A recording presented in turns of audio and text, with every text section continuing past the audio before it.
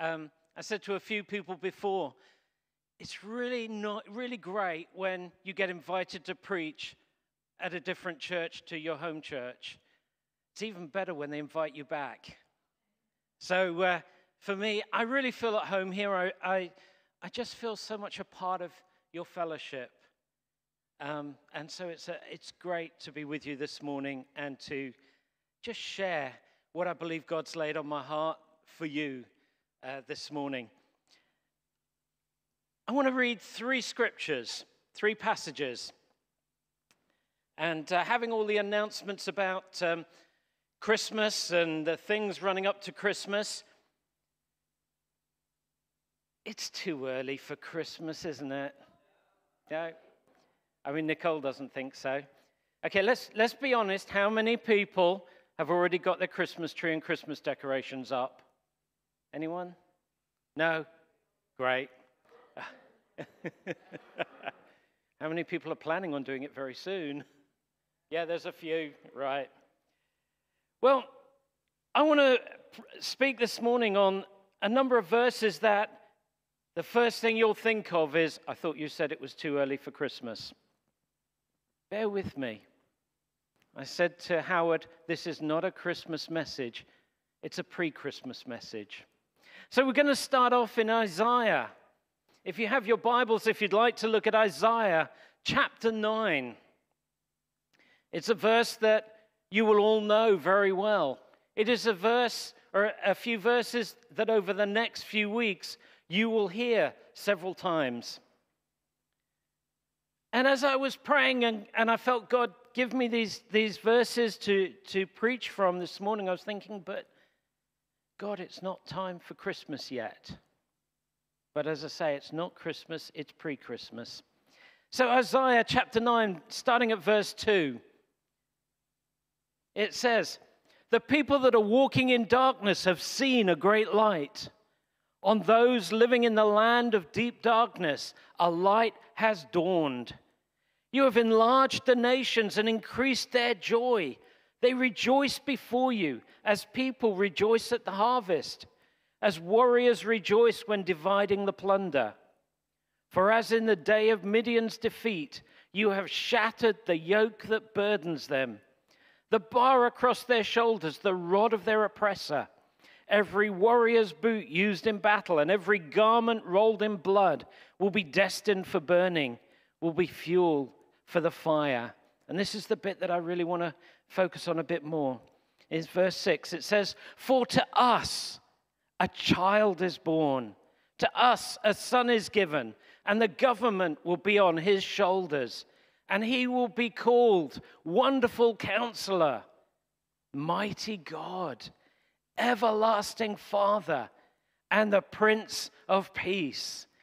Of the greatness of his government and peace there will be no end.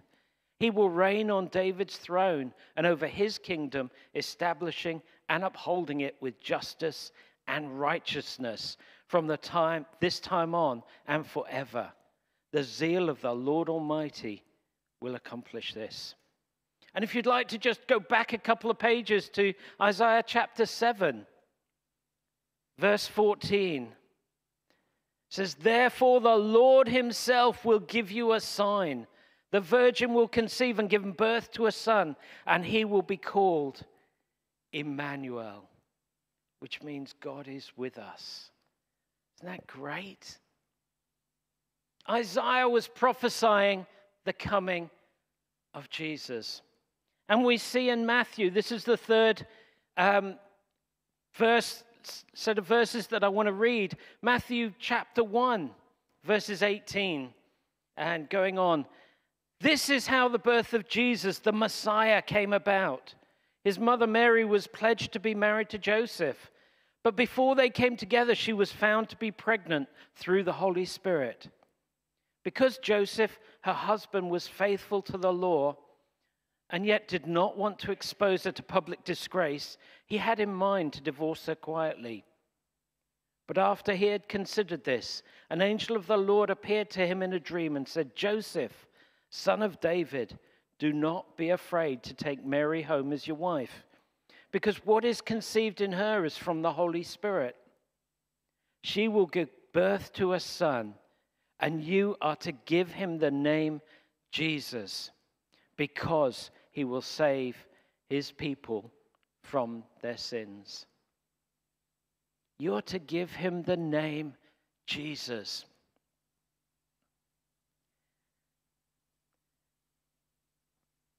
In 21st century Western culture, we don't really put a lot of emphasis on names, do we? You know, if a couple are expecting a baby, they will maybe go to the lexicon in town, or they'll go to the library and take out a book of baby names. And they'll go through the names, and one of them will say, "Oh, I really like this name," and the other one will go, "Never." You know, the husband will turn around and say, "We can call our son Kugnerski, because that sounds cool." And the wife says, "You're joking. There's no way my son is going to be called Kugnerski," or anything like that. You know, we don't give the same emphasis on names, do we? But we see throughout the Bible, especially in the Old Testament, that they named their children according to something that was relevant. So you'll have the child that was born in adversity, and he will have a name that means born in adversity. Imagine going through life with that. You know, and we see how they gave them the names that had a meaning. Jesus is a Greek form of the name Joshua, which means the Lord saves. The Lord saves. And it is so important that we look and realize Jesus is the Lord who saves. And as we come and you hear these verses over the next few weeks, to remember, Jesus is the Lord who saves. You know, through the Old Testament, we see so many places where there are names of God. And each one of these names gives us an insight into his character, into who he is. You know, we have Jehovah Jireh, the Lord who provides. And we see that in Genesis. We have Jehovah Shalom, the Lord our peace. We have Jehovah Shammah, the Lord is here. We see that he is called Elohim, the mighty God. You know, I could go on and on and on with the names of God in the Old Testament. And if you want to do a really brilliant study, study the names of God, because every one of them gives us an insight into the very nature and character of our God.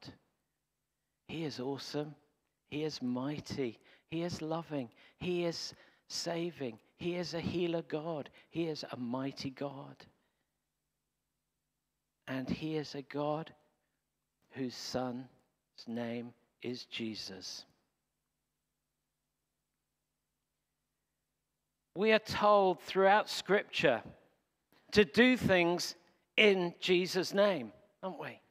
You know, we're told, we see how, for example, in Luke 10:17, we see devils are powerless because of the name of Jesus.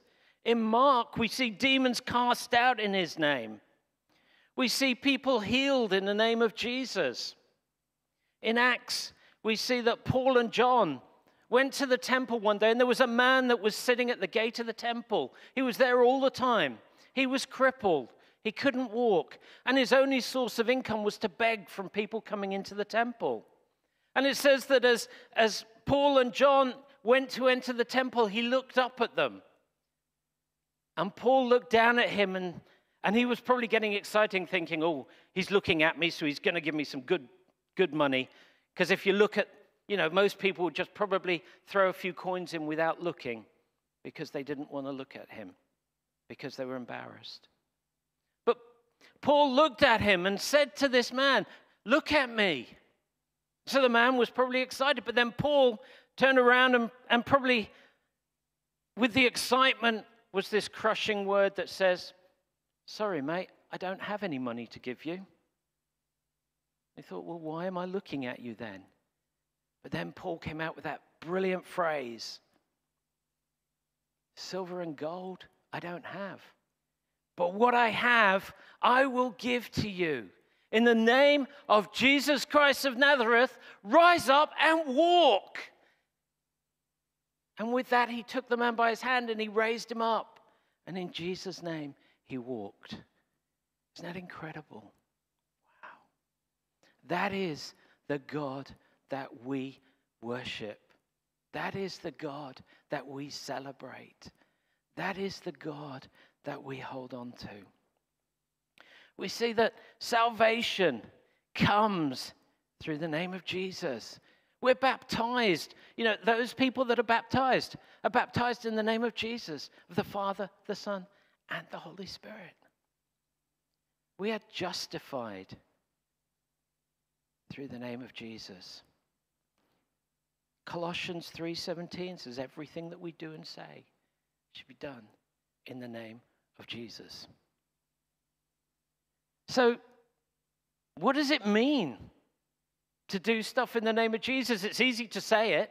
Does that mean that when we pray, we just have to remember to tag on that last line, in Jesus' name, amen?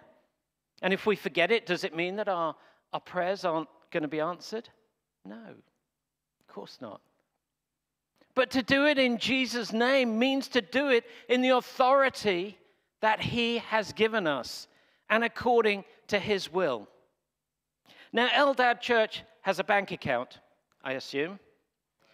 I mean, it may be that all your tithes and offerings actually go into Howard and Emma's bed, you know, in their mattress.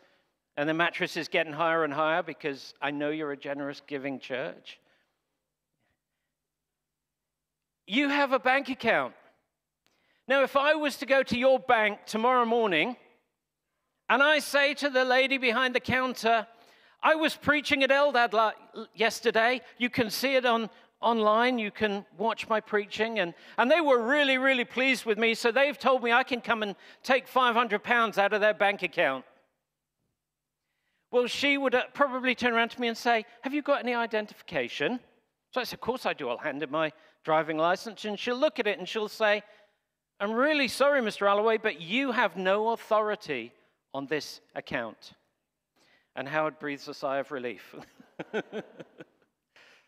You have no authority on this account.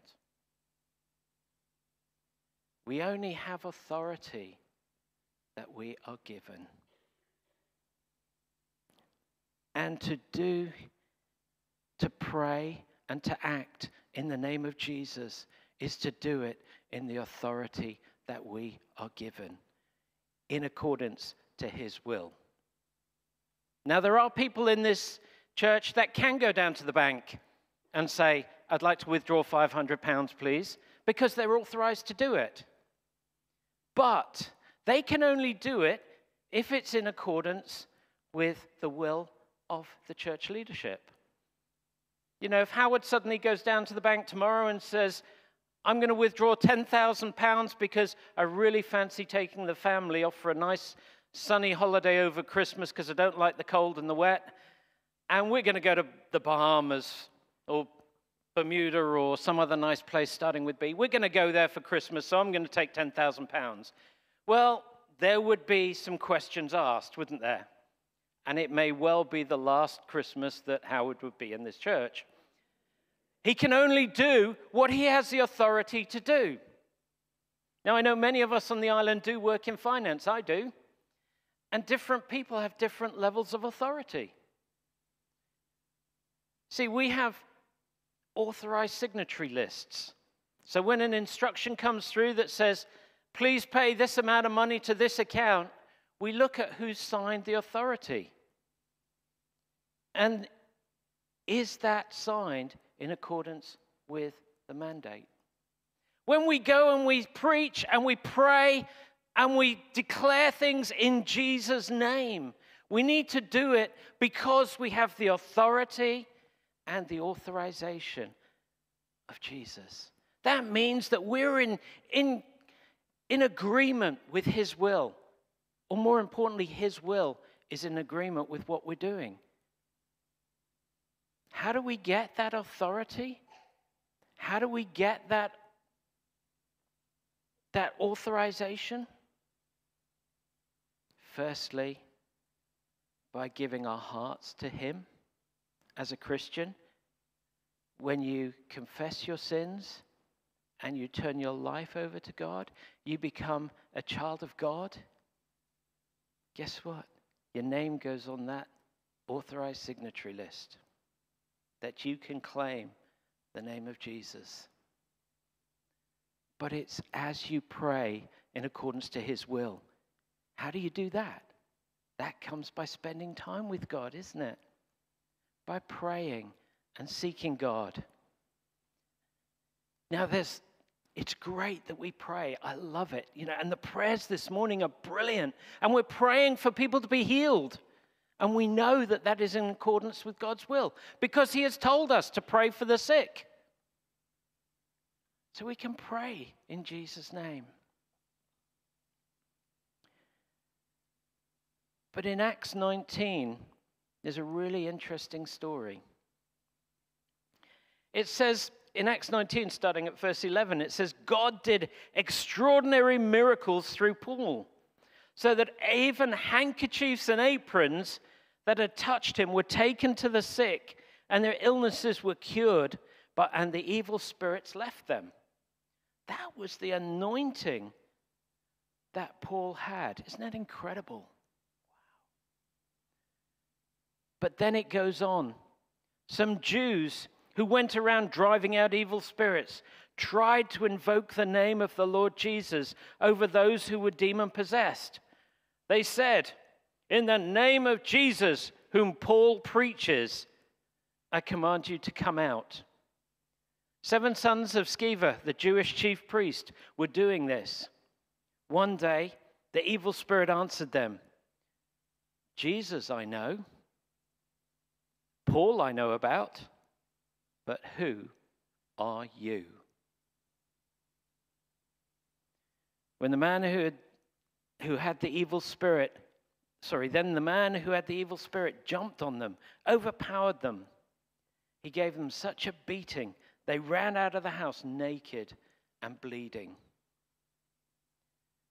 Praying and moving and acting in the name of Jesus comes through relationship with Jesus. I can't go and take money out of your bank account because I'm not authorized to do that.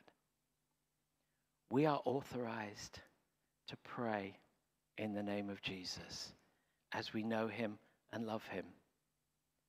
When we can say, in the name of Jesus, who I love and who I serve and who my life is given to, that's when the name of Jesus is powerful and mighty, and we see our prayers answered.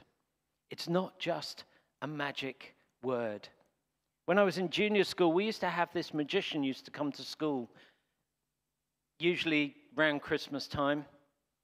And every time he did a trick, he had these magic words. 1, 2, 2. Bang, it would happen. The card would fly out or the rabbit would come out of the hat, whatever it was he was doing.